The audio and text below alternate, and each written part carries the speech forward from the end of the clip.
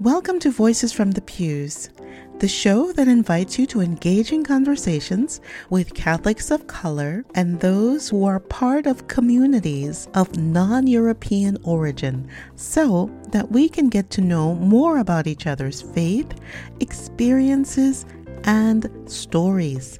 I'm your host, Lorna Heron. Friends, it is almost a year since the first episode of Voices from the Pews. I have truly enjoyed this podcast journey. I have had the privilege to speak to so many people about how God is moving in their lives, and I have certainly learned a lot about podcasting. If there's a particular conversation that you've enjoyed, please let me know and send an email to voicesfromthepewspodcast@gmail.com. Our guest today is Lorna Heron, who is a healthcare advocate and active parishioner at St. Catherine Drexel Parish, who understands firsthand the pain of losing a child due to violence, and is in the process of starting a ministry for grieving parents. Just a quick content warning about today's conversation. There is a brief discussion of violence, so please consider who may be listening with you, especially younger ears. I hope you enjoy listening. I am so delighted to welcome Lorna Heron, who is a parishioner of St. Catherine Drexel Parish in Boston. She is also a survivor of homicide and is in the process of starting a ministry for parents who are grieving. Lorna, welcome. So glad to have you with us. You're welcome. It's an honor. Thank you for thinking of me. Absolutely. So, Lorna, tell us a little bit about you and your family. Well, I want to say a newly married person, but 10 years coming this July will not be considered as a newly married person. And I am a mom of two. One is my daughter is my firstborn, and my deceased son is my last child born. I have two stepchildren that I'm getting to learn, and I am a child of 11, and I am the 11th child of my mom's. Growing up in a family of 11, what was that like? Oh, goodness gracious, Lord. Oh, man, very interesting. Being the last child, I was spoiled. I have been told that I used to have little tantrums when I didn't get my way. Kind of explains why I have that thrive of determination to make things happen. So, growing up, what was church like for you and your siblings? It was interesting because we used to go to St. Philip Parish Warwick House. They keep telling me about all these other priests that was involved, but I only remember really one. And that is one that really saw the leader in me and encouraged me. And his name was Father Bill Leonard. We called him Father Bill. And he was awesome. We were taught so much in that one little space. And one of the things that we were taught was that priests are human first. They're not perfect people. You shouldn't worship a priest. You're supposed to just show respect the same way as nuns. The only nuns that I remember is Sister Caroline and Sister Tess.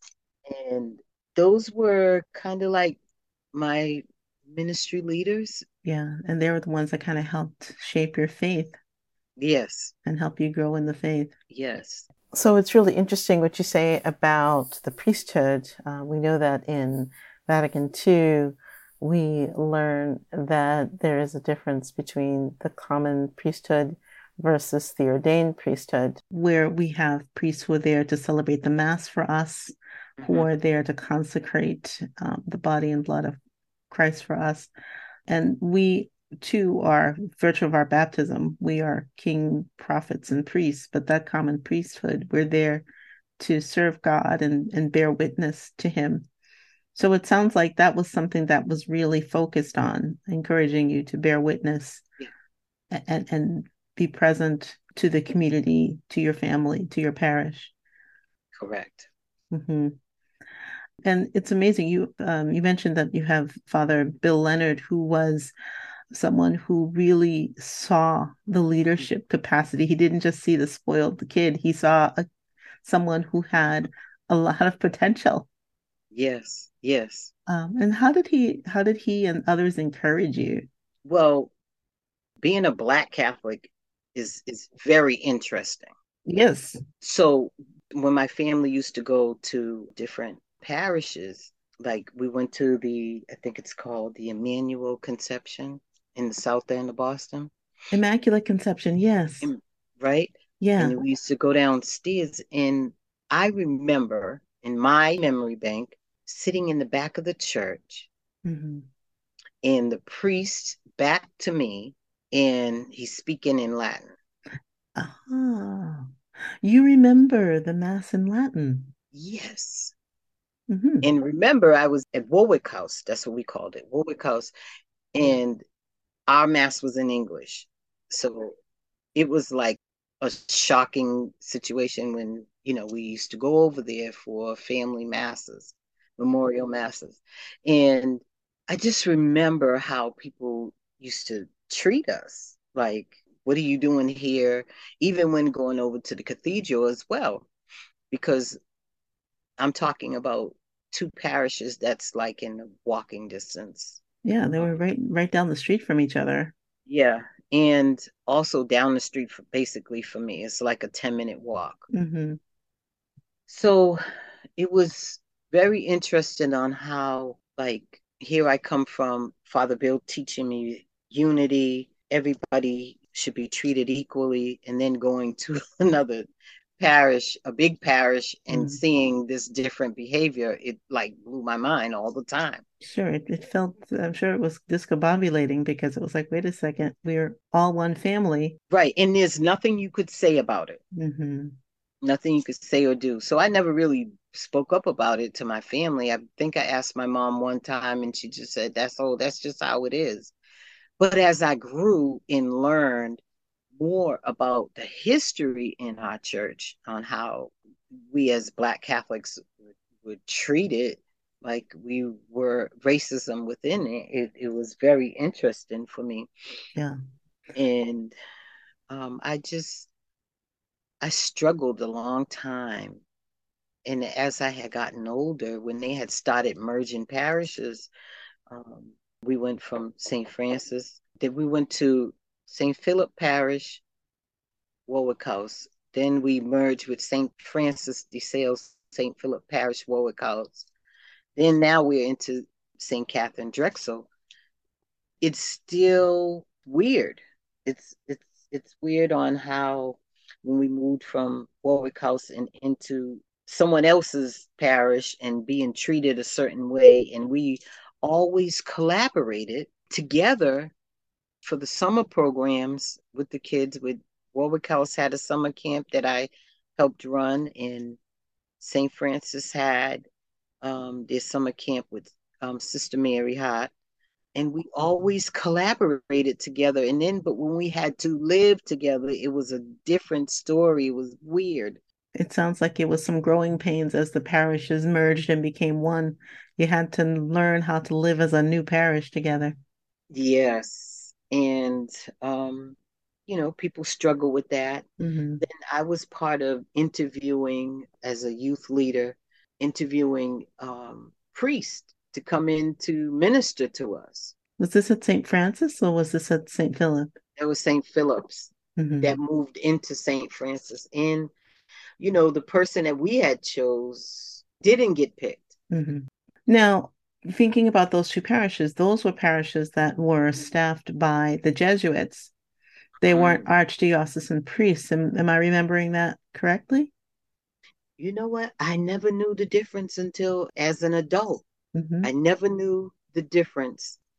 I always thought everybody was all one. It was all the same. Yeah, the Jesuits, I think, if I remember the story correctly, St. Francis, because when I was introduced to St. Francis, St. Philip, it was Father Clark, who was a Jesuit. Yes. And what he shared with me was that when, St. Philip and St. Francis were both staffed by Jesuits. And so at that point, he was the one taking care of that new community. Yeah, he was one of the people that we had interviewed. Hmm. But he came in and he served the community for quite a few years. But, I'm going to come back to something you said, which I really want to unpack a little bit is, being Catholic is weird. And when I hear being Black Catholic is weird, I don't hear that from Black Catholics. I sometimes hear that from folks who are not Catholic but are Black. And you show up in a space and they go, you're a Black Catholic? What happened? Who dropped you on your head? Right. That happened to me. That's That happened. happened to me too. So when you say Black Catholic is weird, When I went to the Pietà retreat, it's an honor. It's weird, but we worship different. mhm, From Warwick House, from my very first days, it was always music, mhm, always drumming. And when I say drumming, I'm saying the African drums.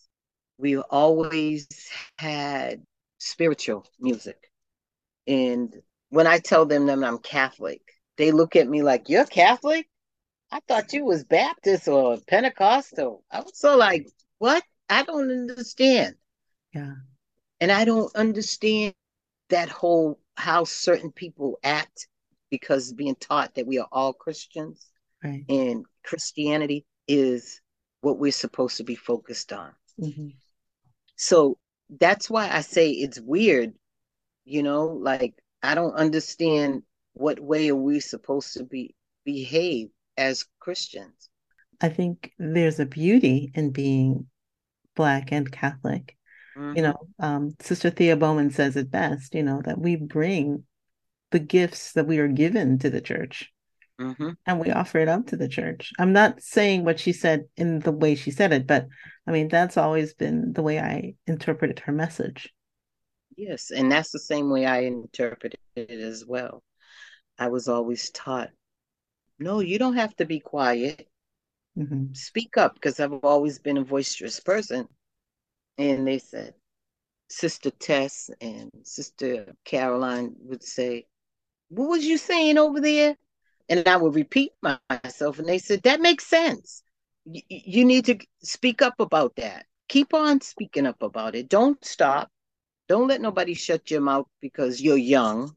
They affirmed you and they affirmed you in how you were speaking. They affirmed you in being outspoken and not just keeping everything in. Right.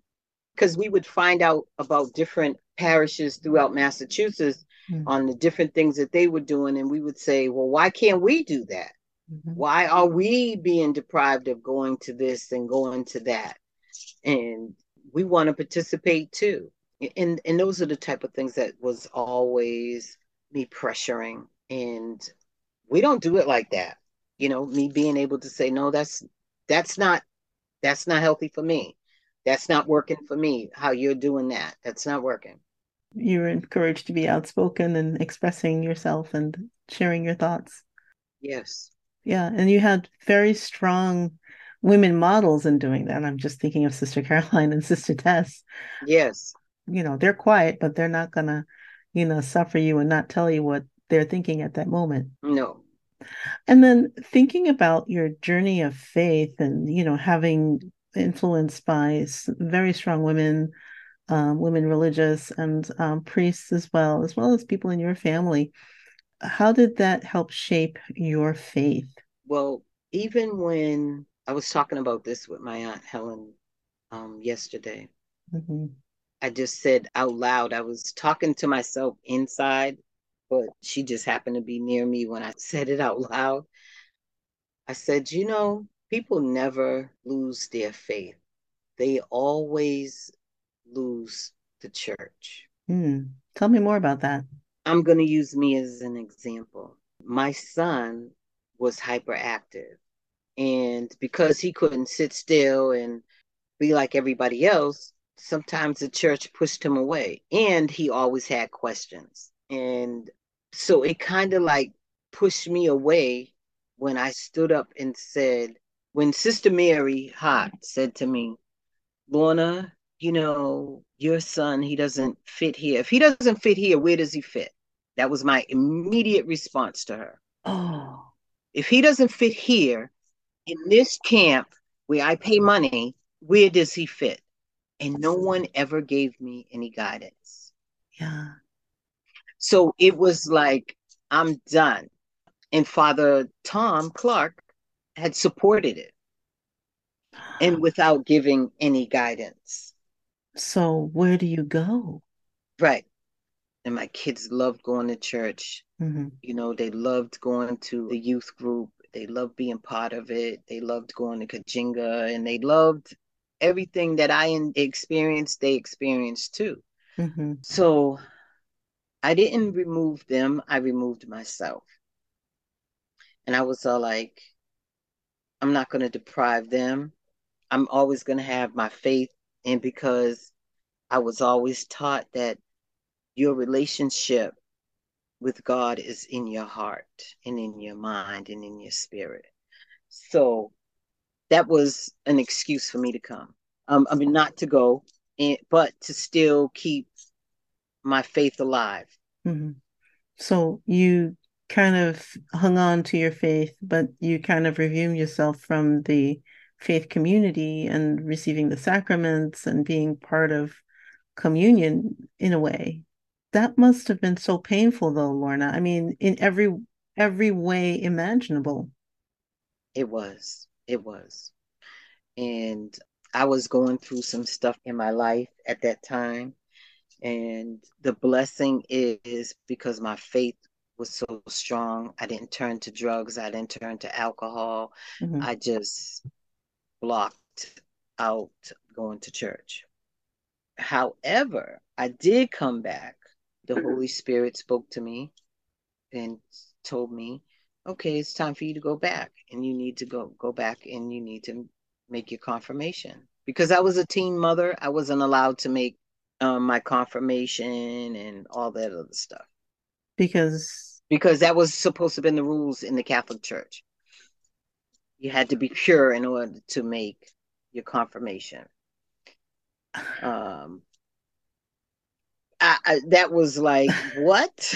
I have so many questions and I don't know where to proceed from this, except to say that we need all the sacraments to help us on our journey of faith, Yes, and so that that's what leads us to be in closer communion with God. but the problem is that I'm quite sure that there have been many of black women or Mm, black men that have been treated that same way as well. mm, I only know about Father Best because my that's the only black priest that I knew at that time, yeah. at that time, because my mom and her siblings, they all grew up with them, with the Best family. Yeah, So that's yes. Hmm. so that was like, we thought we were hot stuff. So, but I did come back. I followed the Holy Spirit's whispers in my ear, and I came back myself, my sister that's above me, and my god sister. We all had made our confirmations together. And you were able to come home. Yes, we was able to come home, and that is when. Let me show you how far back it was, but yet so near, when Father Pratt came.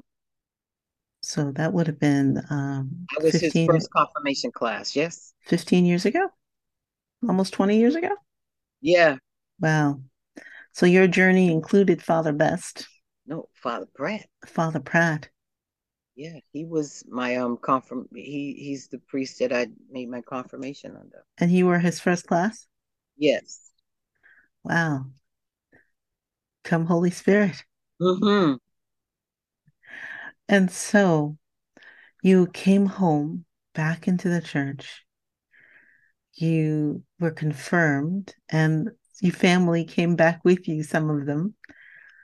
What was your feeling then, now that you were home? I felt like it was a home again. Mhm. Now, your son at that time, was he able to attend particular programs? Did you find a place for him to go to camp? What was his and your daughter, what was their experience of church? Well, my daughter was one of, I think she was one of the youth leaders. Hmm. I think they both made their confirmation.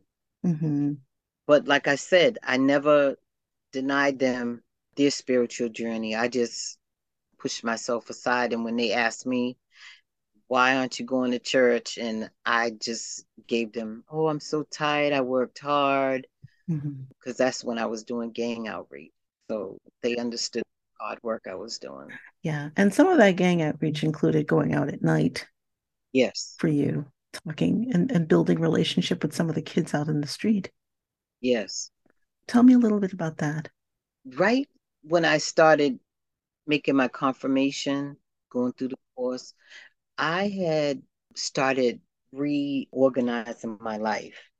I wanted a change in my work life because I was seeing what is going on right now in this generation. I was seeing it before it started, and I was so like, I can't do youth anymore.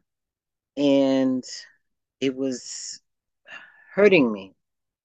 It was affecting my home. I had to make a change. But the Holy Spirit is so awesome. And if you're paying attention, you'll learn something. I go through this little theory of if you open one eye, you see something. If you open both eyes, you'll see everything. So during the first year of my confirmation journey, it was, I would have one eye open. And then on August 2nd, totally changed because I had drove by. I was going on a work trip, 4:30, I think it was in the morning. I drove by William Street, saw a bunch of ambulances. I could see someone on the ground. I could see that, the police scrambling around. And I just asked God to please forgive all those that's involved in whatever's going on. And was going to, Divine Street Community Center to go on a fishing trip with a group of elders. And when we got right on to the Cape to step on the boat, I got the phone call of my son's death. When I got the call, I demanded the officer to tell me right then and there. Hmm. And so he told me I already was on my knees and I just asked God to give me the strength to fulfill this journey. And as I got when I got into Boston, I went to identify him. And the officer that was with me, Officer Brown, he is a Native American. And he told me he could see my ancestors with me, holding me up. And he said, just keep keep them with you, Lorna. And so I said, after I identified him, I uh, I just started saying the rosary. Hmm. I started saying, Hail Mary, full of grace, the Lord is with thee. Hmm. And so as I said that, he was saying it with me. And I was so like, oh, wait a minute, hold up. You Catholic too. But it was like everything was a spiritual journey for me. Mm-hmm. Starting my confirmation was a spiritual journey. And I know that God was preparing me for my son's death. He was giving you what you needed for the journey. Yes, he did. So, my aunt Barbara told me about the a Pietà ministry at St. Anthony Shrine downtown Boston. Yeah. And my aunt Ruth paid for me. She said, "You're gonna go." And so, You can't say no. right. I mean, like, Right. okay, Okay, Auntie. Yes. yeah, whatever. Mm-hmm. So I went, and it was very, very eerie. I know that I was there for a purpose, Mm-hmm. and that was for me to heal. But once again, being the only black woman in the room, Mm-hmm. and when I said what happened to my son, here I am in a room full of women that is well to do, Mm-hmm. right? Live in the suburbs and, you know, have this standard, watching my every move to see where I'm going to do, clenching purses, Oh. doing little stuff. And I'm all like, why are we? So I said to the father, I said, Father, listen, I can't. We was supposed to be meditating, and both him and I cannot meditate for 15 minutes. I did 15 minutes, and that was it. And so both me and he was a brother, not a father. Okay. So he says, let's go on. So we're both going, let's go out the room. We went out the room Mm-hmm. because we didn't want to disturb everybody else. Right. He said, what's wrong? I said, first of all, I can't sit still that long. Okay. To me either. So you're not doing nothing wrong. I said, second, what's really on my heart and my mind is how I'm being treated. So what people don't realize is black folks is very observant of their surroundings. We will examine the whole entire room, paying attention to everyone. Mm-hmm. Yes. So I'm reading the room just like they're trying to read me. And I'm like being myself because I grew up in the South End of Boston, which I never was exposed to racism until I was a victim of busing. So I don't know what it is like to deal with blatant racism until I was in the first grade. But that's another story, another chapter. Mm-hmm. It was so boldly being done. And I was even asked, why are you here if your son was murdered? I was all like, who are you to ask me that question?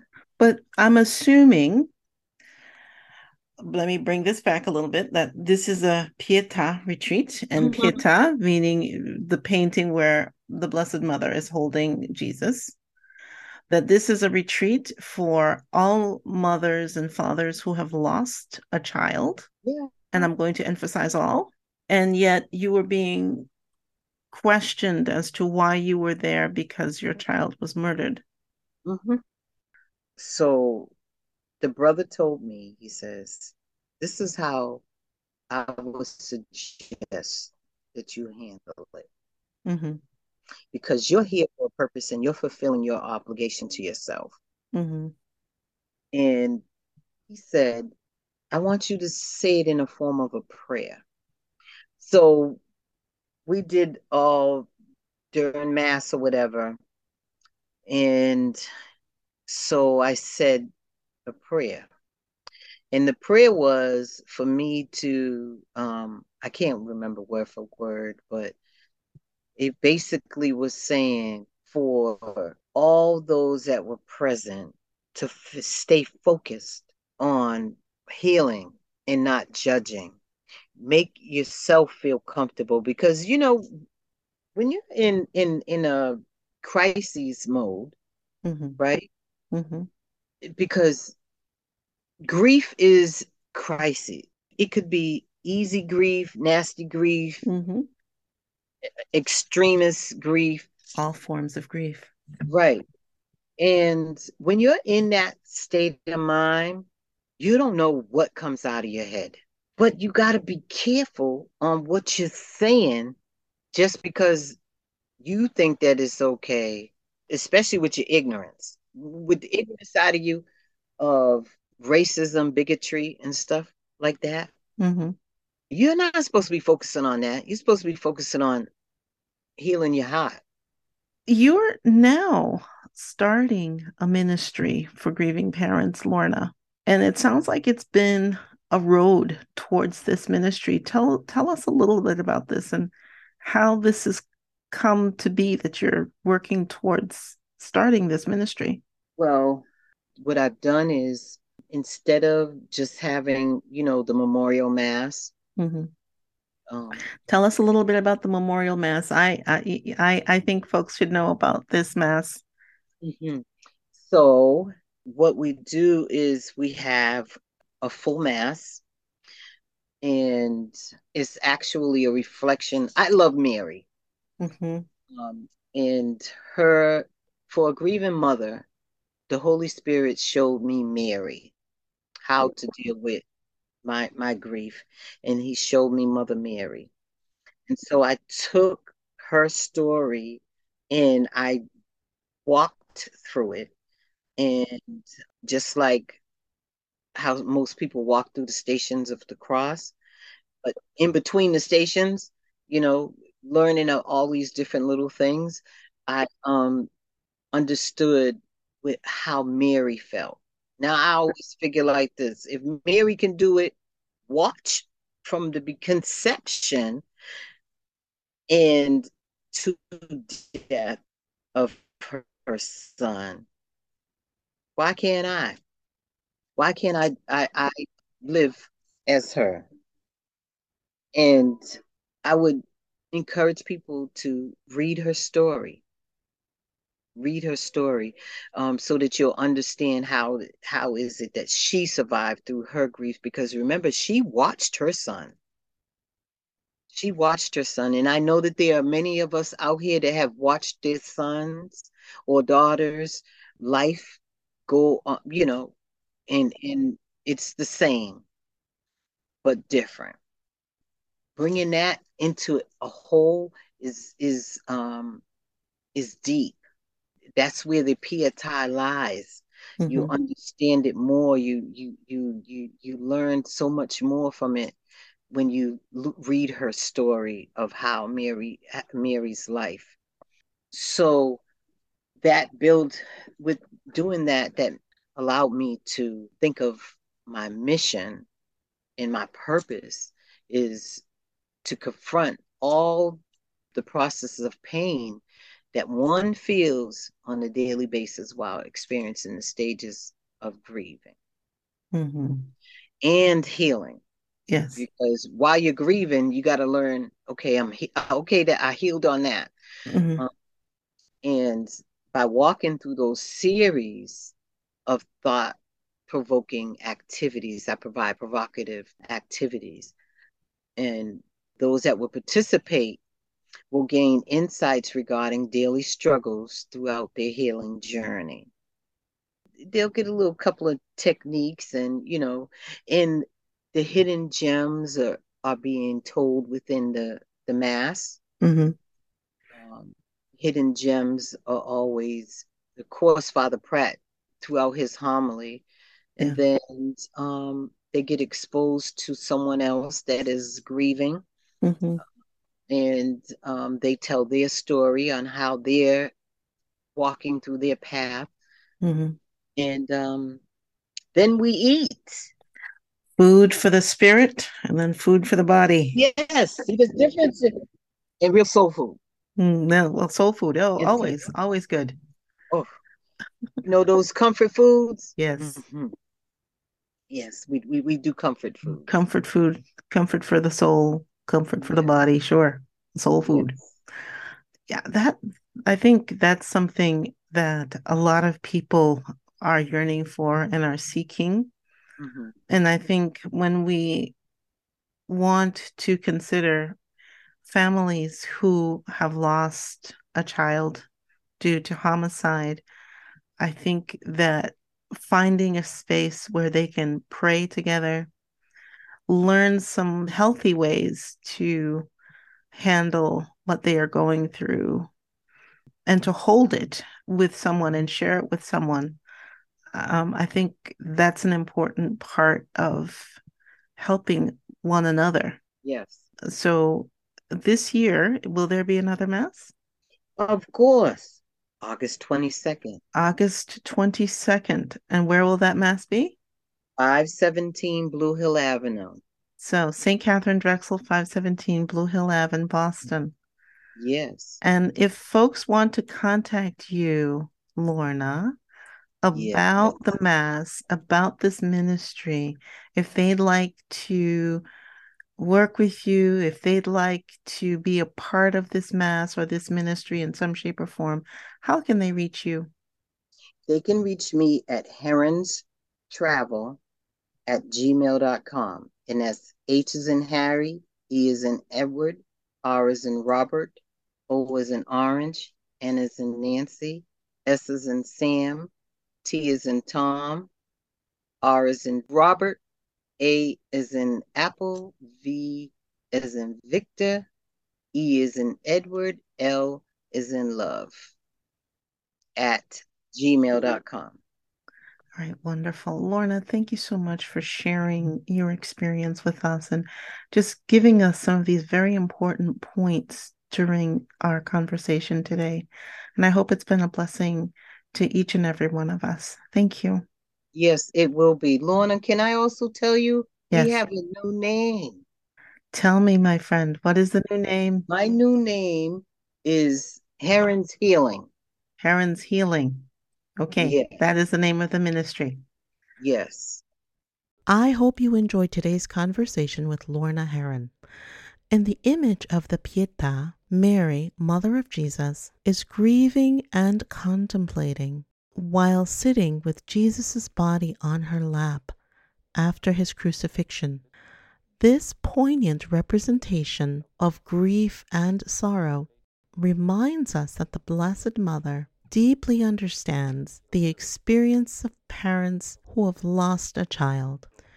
Dear Mary, Mother of our Lord Jesus, Mother of the Church, and our Mother, we ask for your intercession and prayers for those who have experienced the loss of a child. May they feel God's love, peace, and consolation surrounding them now and always.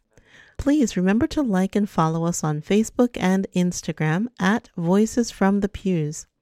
A very special thanks to Lorna Heron for joining us today. Please join us for the next episode with Ashley Pish, who shares about her incredible journey of faith and the unique ministry of Creatio. Thank you for listening to Voices from the Pews. Produced by Lorna Heron, audio editing and post-production by Bryn Lee, music composed and performed by André Louis, social media presence boosted by Jacqueline Prunache. May God bless and keep you until next time.